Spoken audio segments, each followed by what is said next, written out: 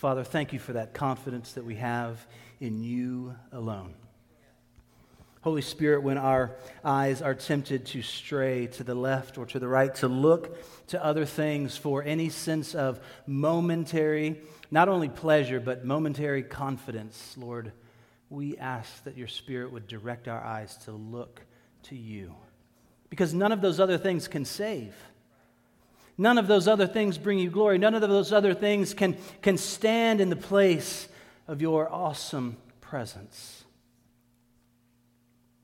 So, Holy Spirit, direct our eyes yet again to the throne of grace, recognizing we deserve judgment and yet receive mercy through Jesus Christ. Strengthen our faith today through that in Jesus' name. Amen. Church, you can be seated.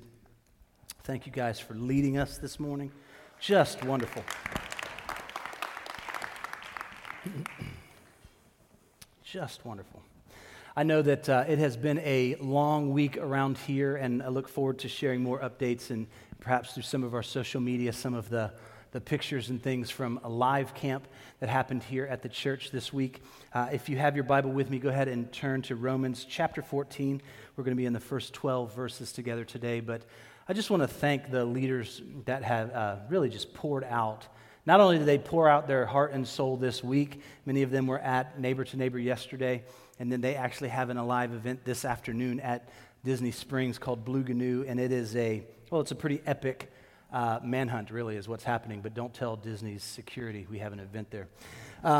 It's a great event, and it's a lot of fun, and I love that, my house is going to be empty for the rest of the day, actually, is what I love, because my family's going to be out there. This is actually something that our young adults and our youth ministry do together. The young adults dress up and hide in plain sight in Disney Springs, and then the goal is for our teens to find them, and it's a lot of fun. If you want some good people watching, that's the place to find it this afternoon. So if you have turned in your Bible to Romans chapter 14, let's just read God's word together this morning. As for the one who is weak in faith, welcome him. But do not quarrel over opinions. One person believes he may eat anything, while the weak person eats only vegetables. Let not the one who eats despise the one who abstains, and let not the one who abstains pass judgment on the one who eats, for God has welcomed him. Who are you to pass judgment on the servant of another? It is before his own master that he stands or falls, and he will be upheld, for the Lord is able to make him stand. One person esteems one day as better than another, while another esteems all day alike. Each one should be fully convinced in his own mind. The one who observes the day observes it in honor of the Lord. The one who eats, eats in honor of the Lord, since he gives thanks to God, while the one who abstains, abstains in honor of the Lord and gives thanks to God. For none of us lives to himself, and none of us dies to himself. For if we live to the Lord, and if we die to the Lord. So then, whether we live or whether we die, we are the Lord's. For to this end Christ died and lived again, that he might be Lord of both the dead and of the living. Why do you pass judgment on your brother? Or why do you despise your brother? For we all stand before the judgment seat of God, for it is written, as I live, says the Lord, every knee shall bow to me, and every tongue shall confess to God. So then, each of us will give an account of himself to God. Father, we pray this morning that your word would renew our minds and transform our hearts toward one another. That it would illuminate areas of our heart that have been darkened, perhaps even for years, or no matter how long we have followed you. Perhaps today, the light of the gospel will come on for someone. And we say thank you for that. We say thank you for any change that happens through your word, because we recognize we can't accomplish these things without your Spirit's guiding, without your Spirit's strength. So Spirit, strengthen us today. In Jesus' name, amen.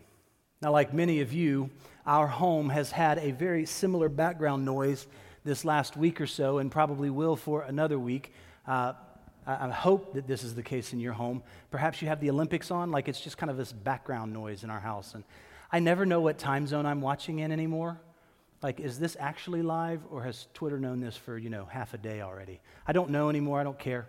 I just, I cheer, right? We're kind of having fun with it. When we first turned on the opening ceremonies, it was like, this is definitely weird, right?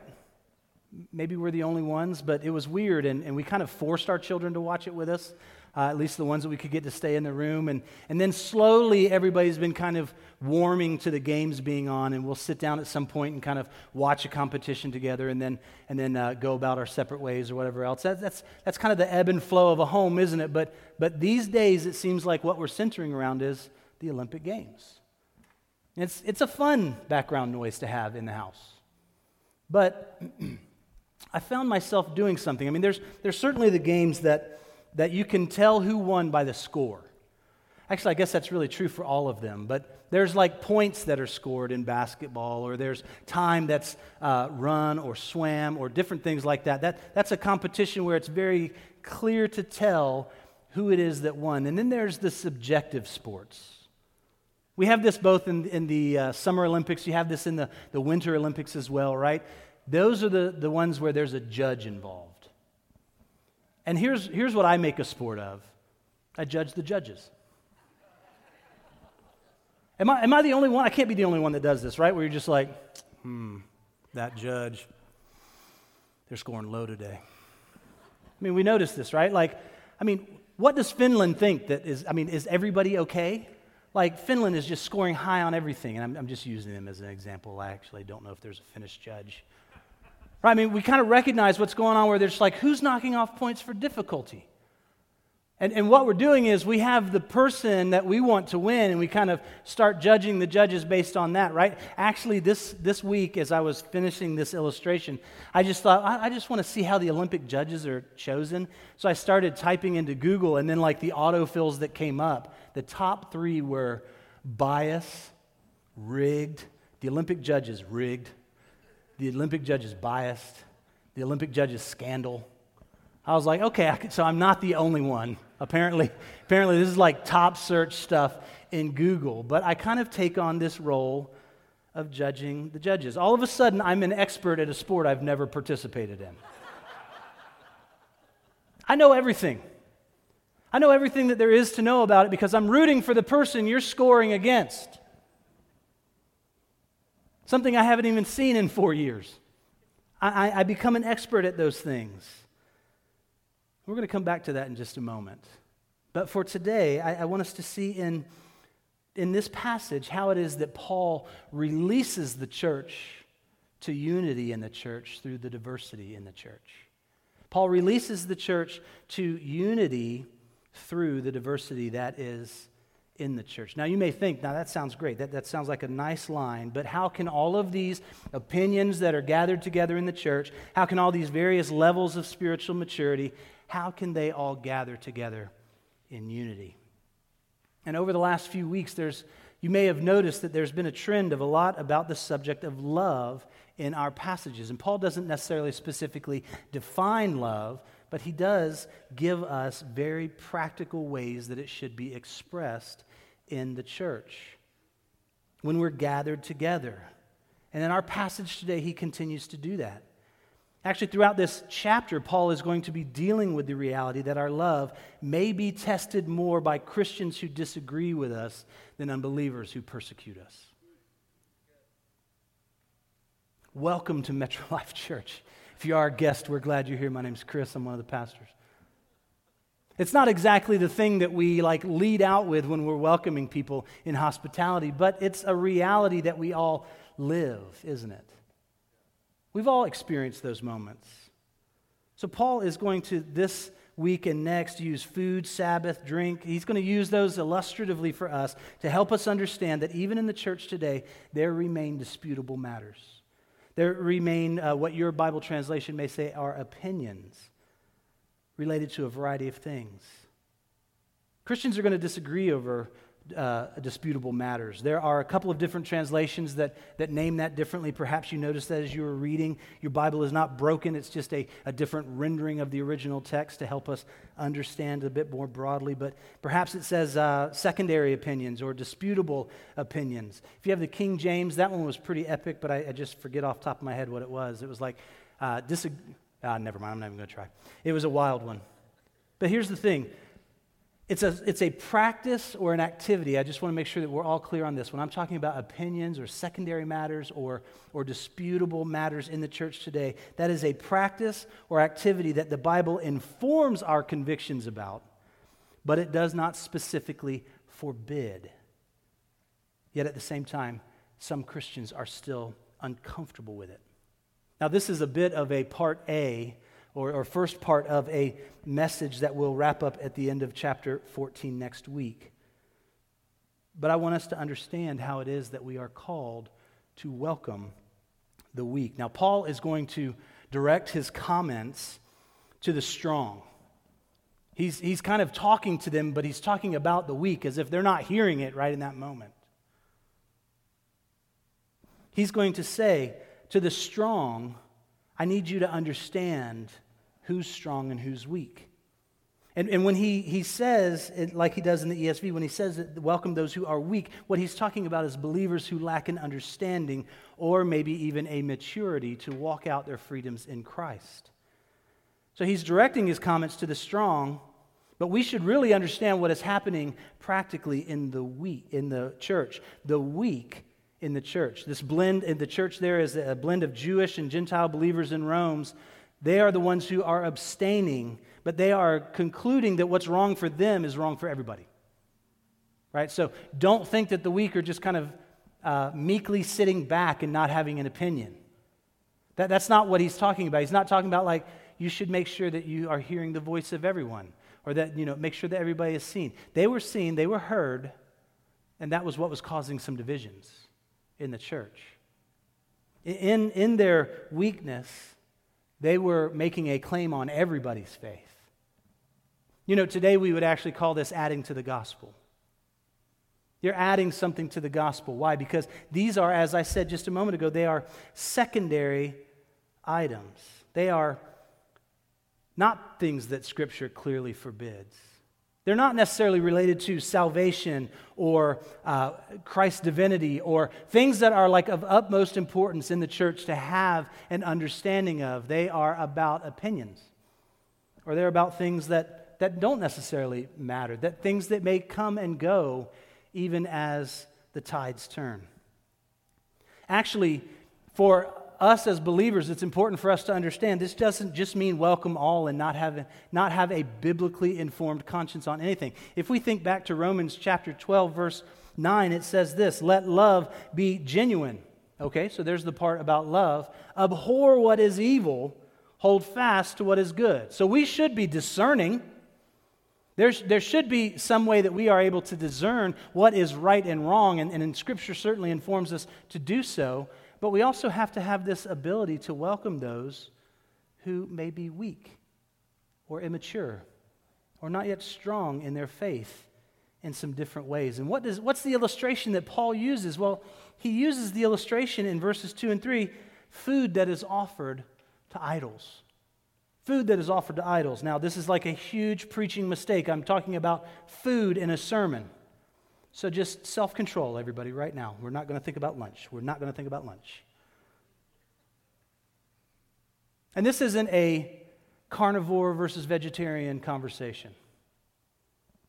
This isn't about what's the healthiest diet. This is actually about where our convictions become claims on other people and how we have to be very careful with that. We have to be in right relationship with people to be able to make those types of claims. But here's the thing. These claims had started rising to a level where the church was not being brought together. They were being driven apart by them. Now, why would somebody say, I'm only going to eat vegetables? Have they read the Daniel diet? I don't know. I don't think that that's what's going on here. Why would they do that? Well, culturally, at the time, in Rome, in the market, what was being sold after sacrifice before idols and other gods in the city was meat. And so Christians there had the conviction of, I don't want to eat meat that's already been sacrificed to another god. I don't want to have that kind of as a part of who I am. And there's something actually very admirable about that. We see that in covenants. We see that in language throughout Scripture where God is saying not to do that. But what they are bringing in are traditions that they're most comfortable with, and they're making a claim on everybody else. We have to be very careful with this. In the midst of their abstaining from this, others in the church didn't have those same type of cultural claims. Remember, there was a mix of Jew and Gentile, so the Gentiles that were there were like, this is what I grew up on. I'm going to eat the meat. And it was something that was very comfortable for them. Their conscience was clear before the Lord in doing that. And what is the result of this division in the church? Well, it's a passing of judgment. It's a passing of judgment that happens. We see that in verse 4. Now, we should understand what's being said here, as I said earlier. This doesn't mean don't be discerning. It doesn't mean don't call sin what it is, or don't speak to a brother or sister in a way that calls them out of sin that they may be deliberately living in, or call them up to the ways that we are called to live as followers of Jesus. But Paul is saying, don't you, in your freedoms, take on a self-righteousness in the way that you look at your brother and sister. It's scary to think that self-righteousness might be a byproduct of the freedoms that we find in Christ's fulfillment of the law. There should be a check for all of us today, right? In our heart, like, are there ways that I do that? Are there ways that my freedoms have just become kind of this steamroller to relationships? Even as I'm being hospitable, I'm welcoming in the stranger, someone I don't know, someone we haven't even talked about what our convictions are, and I'm living out my Christian freedoms right in front of them. We'll get to that one a little bit more next week with drink. But you realize just the table setting on the way in could be like this moment of pause for everyone. It's the most divisive charcuterie in the history of the church. See, let me ask you this question. It's not a trick question. Gathered here today, do you consider yourself a strong believer? Do you consider yourself a strong? It's not a trick question. But if you consider yourself a strong believer, then love practically makes a claim on you here. It actually says, it demands that you defer to the immature believers, to the ones who are called weak here in the gathering today.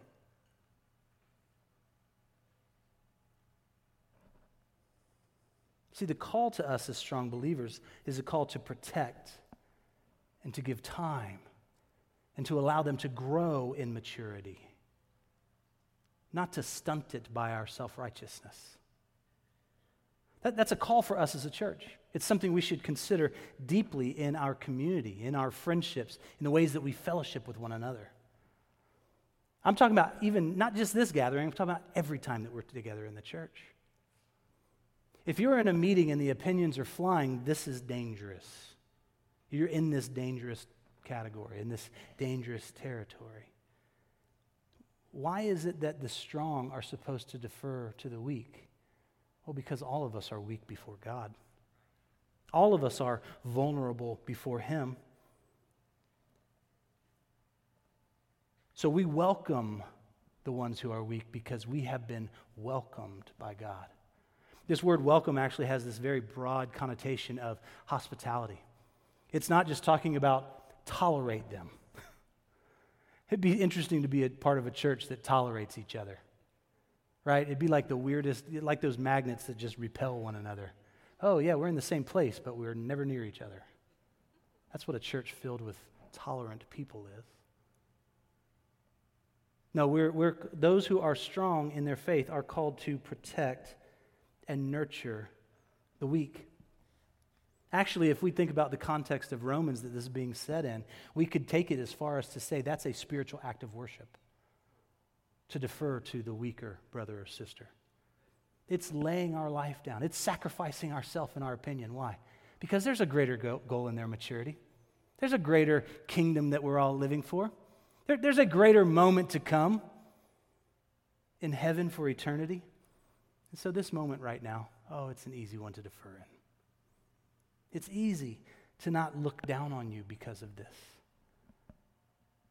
Because God came down and welcomed me, just in the same way that he has come to welcome you. It changes the whole perspective, doesn't it? Like our testimony becomes this very practical tool that we can use with one another, that we can share, not out of a sense of shame or anything like that, but we can share out of freedom the things that God has walked us through in our lives. And what is that? Well, that becomes a tool in the life of another believer. That becomes something that encourages them in their own faith, maybe gives them something to consider in the days or the weeks or the months ahead. It's a part of the church being knit together in unity, rather than gathered in a form of tolerance toward one another.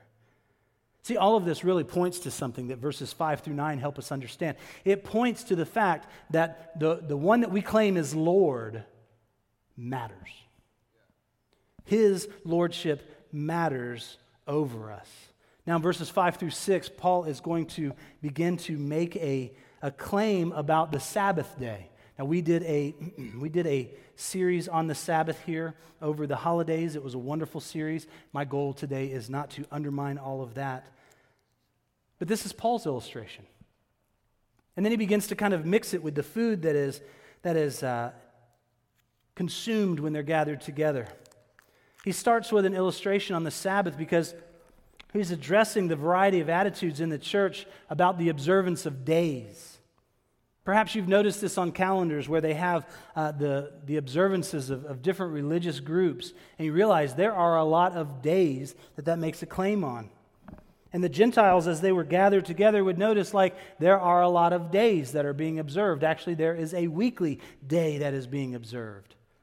And there was disagreement about what that looked like, but here's where we begin to dig down into a very practical understanding of what is essential or what is most primary in matters of our faith.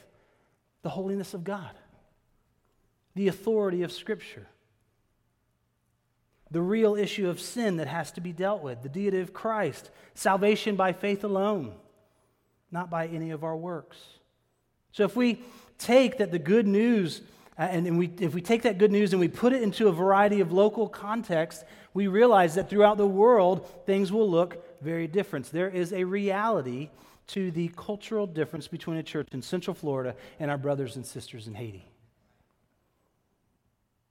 Can I give you just an example?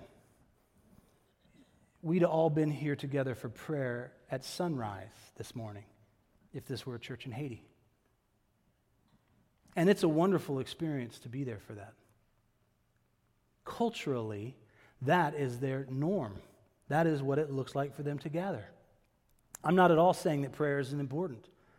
I'm not at all dismissing that that's what their culture does, but that is a significant difference, even just in the gathered church. Can you imagine other ways that our cultures might be different?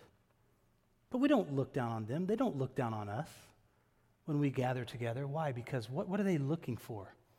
Oh, what is their heart serving as Lord? When I'm with our brothers and sisters in Haiti, their services may look very different.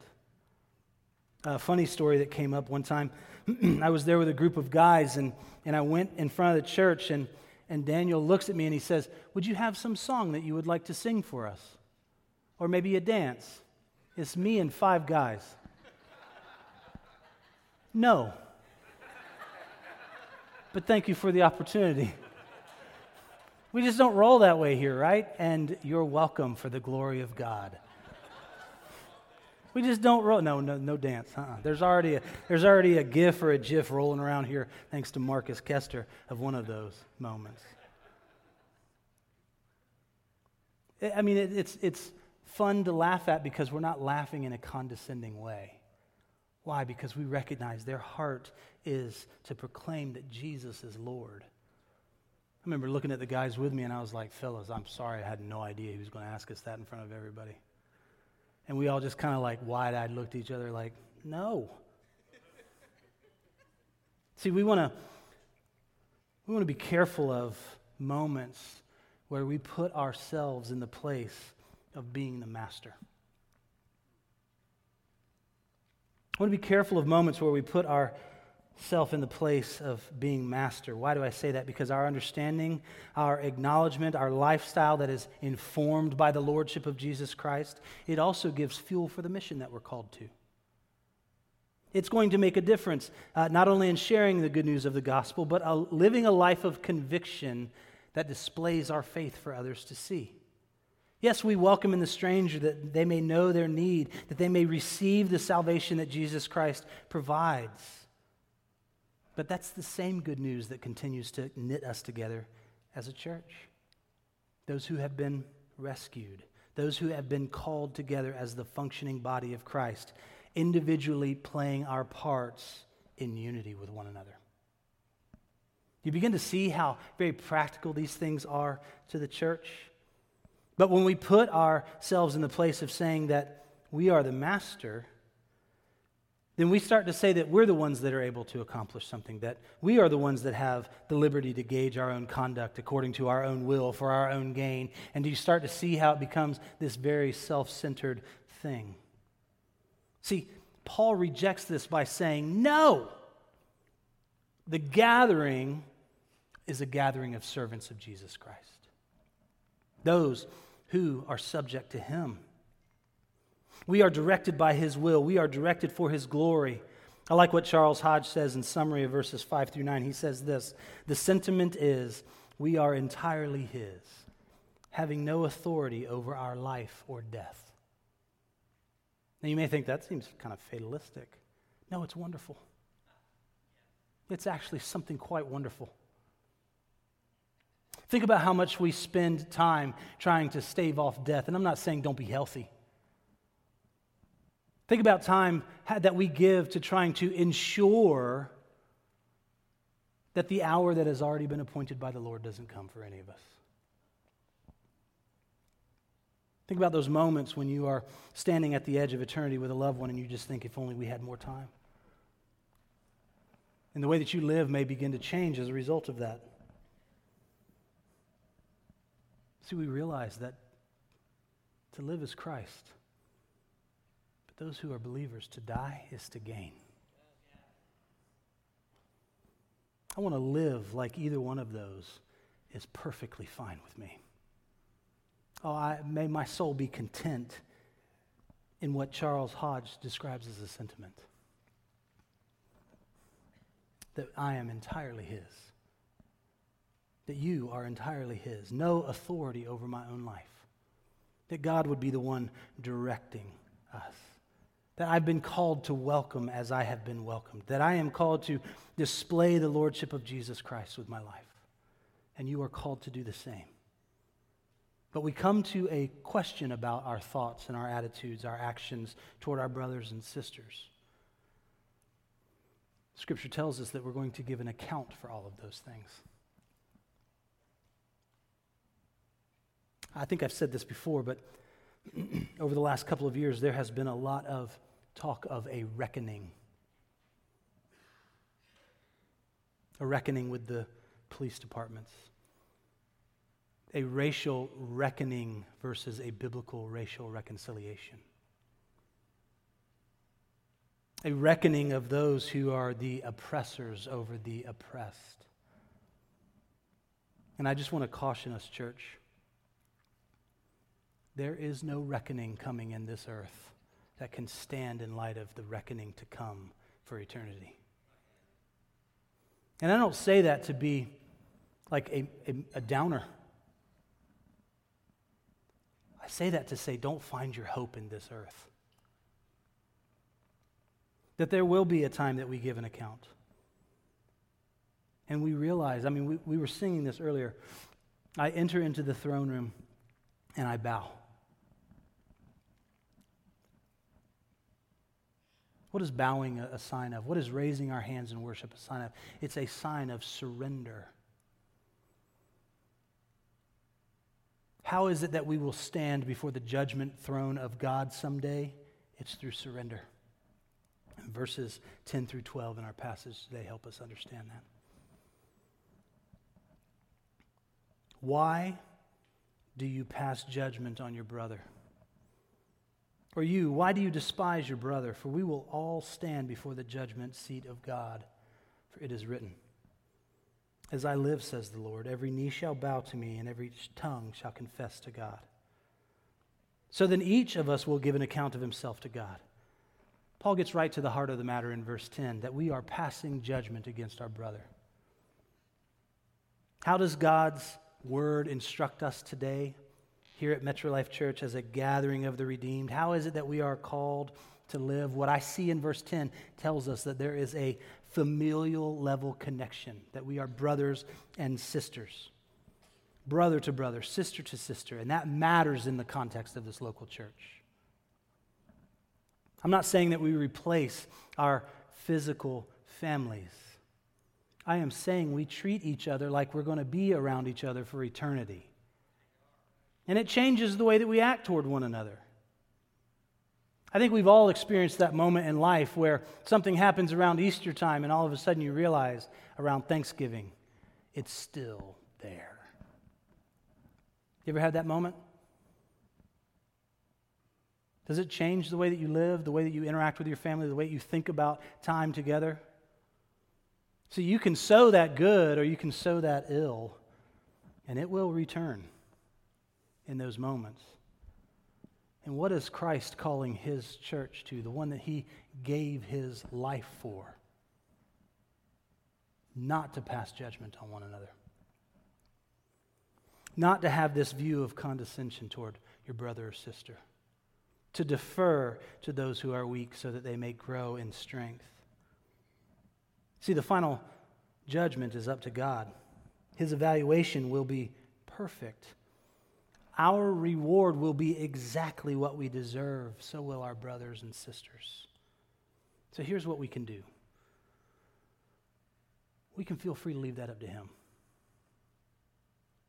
You know, every once in a while, we just need to be reminded that ain't your job. It can be freeing, right? Because we'll take on things as a responsibility, like, I need to defend the faith. Not like that.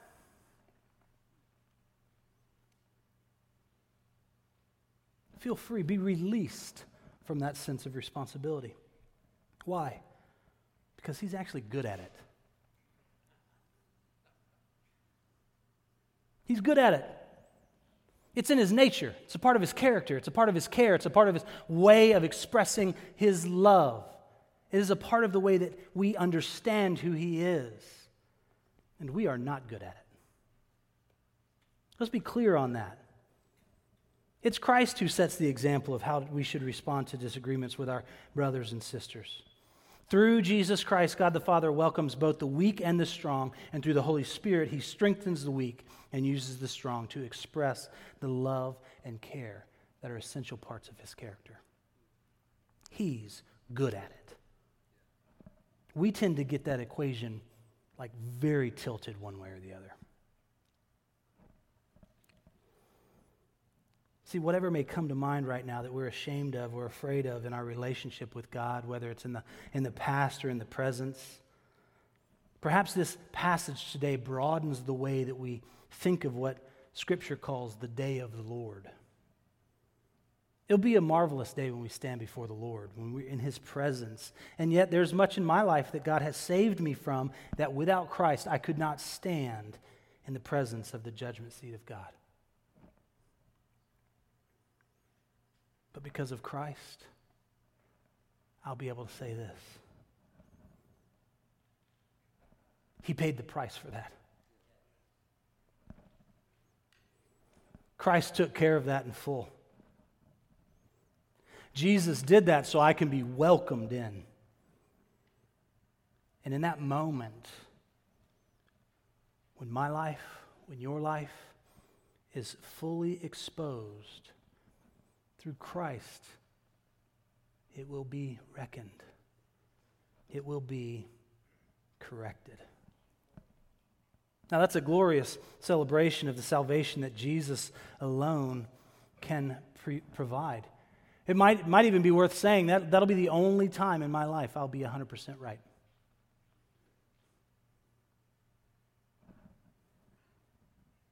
But see, we love to take that position in disagreements with one another, don't we? You may be right in all the wrong ways. Because not only will the things that I have done, good or bad, be judged, the reasons that I did them will be judged as well. The motivation for those things. So I think we'd all love to think of ourselves as strong. I know I do. Truth is, I'm strong in some ways and I'm weak in others. I'm both. Strong in some, weak in others. I think that's probably a more honest assessment of all of us here today. A wonderfully redeemed combination of strength and weakness. Isn't it good to be honest about that?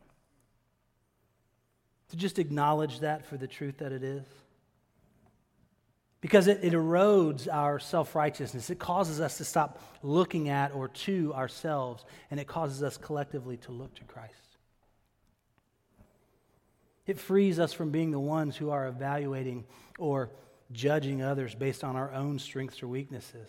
So there is this beautiful unity that emerges from the diversity in the church as it comes to these things. Verse 11 is going to remind us that Jesus is Lord, even as we saw a few weeks ago. Paul here quotes from Isaiah 45:23, and in the context of Isaiah, verse 22 has this beautiful invitation from God our Father. Very simply, he says this: turn to me and be saved. See, God doesn't delight in our rebellion. God doesn't delight in our death. And this text reminds us that there is a heartfelt invitation that goes out to all of the ends of the earth that they may receive his salvation. Lastly, verse 12 tells us that we are going to give account for the primary matters. There's a day when we'll all stand before the judgment throne of God, and our passage today is our reminder to stop trying to sit on that judgment seat. Get out of his chair. That's God's alone, and we can't sit on it here on earth. Not only will we give an accounting for our lives, we'll give an account for the ways that we will have judged others. So let me ask you this question, church. Have you checked your ledgers lately? I ask it that way because I'm using somewhat the language that Paul does, and it's a record not only of our actions but our attitudes, those true motivations toward others that God both searches our heart for and knows thoroughly. But through Jesus, he also redeems. Have you checked your ledgers? Both strong and weak Christians can cause brothers and sisters to stumble. Why? Why do I say that? Because one may be flaunting the freedoms in Christ, and the other is attempting to control others in rules and regulations. Paul's call to us today is this: to be strong in the faith and sensitive to the needs of others. Now, when I opened, it was humorous for us to think about how easily we become the judge of judges when we're watching the Olympics. I say almost. It's almost humorous. Because I think it's worth being suspicious of our own hearts when we gather together in the church as well. It's not funny at all when we think about judging one another in the church. Who wants to walk into a room filled with judges? Oh, no hands, okay. Who wants to walk into a room filled with judges? What kind of church culture would that look like? What kind of church would that feel like? Who would that point to as Lord?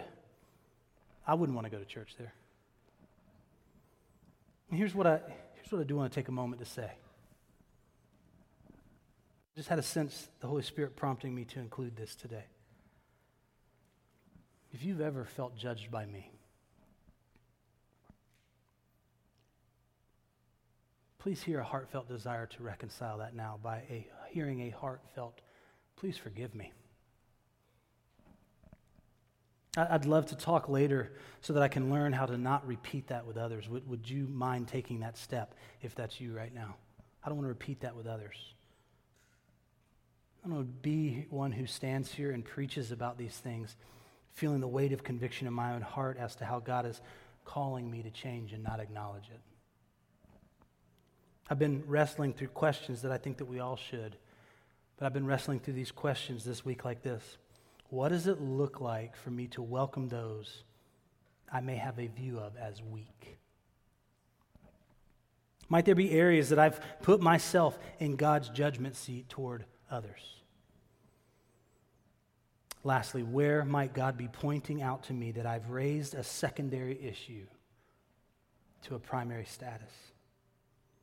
As I said, we're going to talk about this a little bit more next week as we close out Romans chapter 14. And then a couple of weeks after that, I look forward to Danny Jones and Mike Gillen bringing our sermons. But today, can we collectively as a church lay down the burden to judge one another? Our brothers and sisters. Even more frightening that we would act like we are the judge, jury, and executioner. Can we simply be the children that God has called us to be? In unity, when gathered, and glorify God in the way that we love one another, finding our hope, not in the rightness of our opinions, but finding our hope in Christ alone. Church, would you stand with me?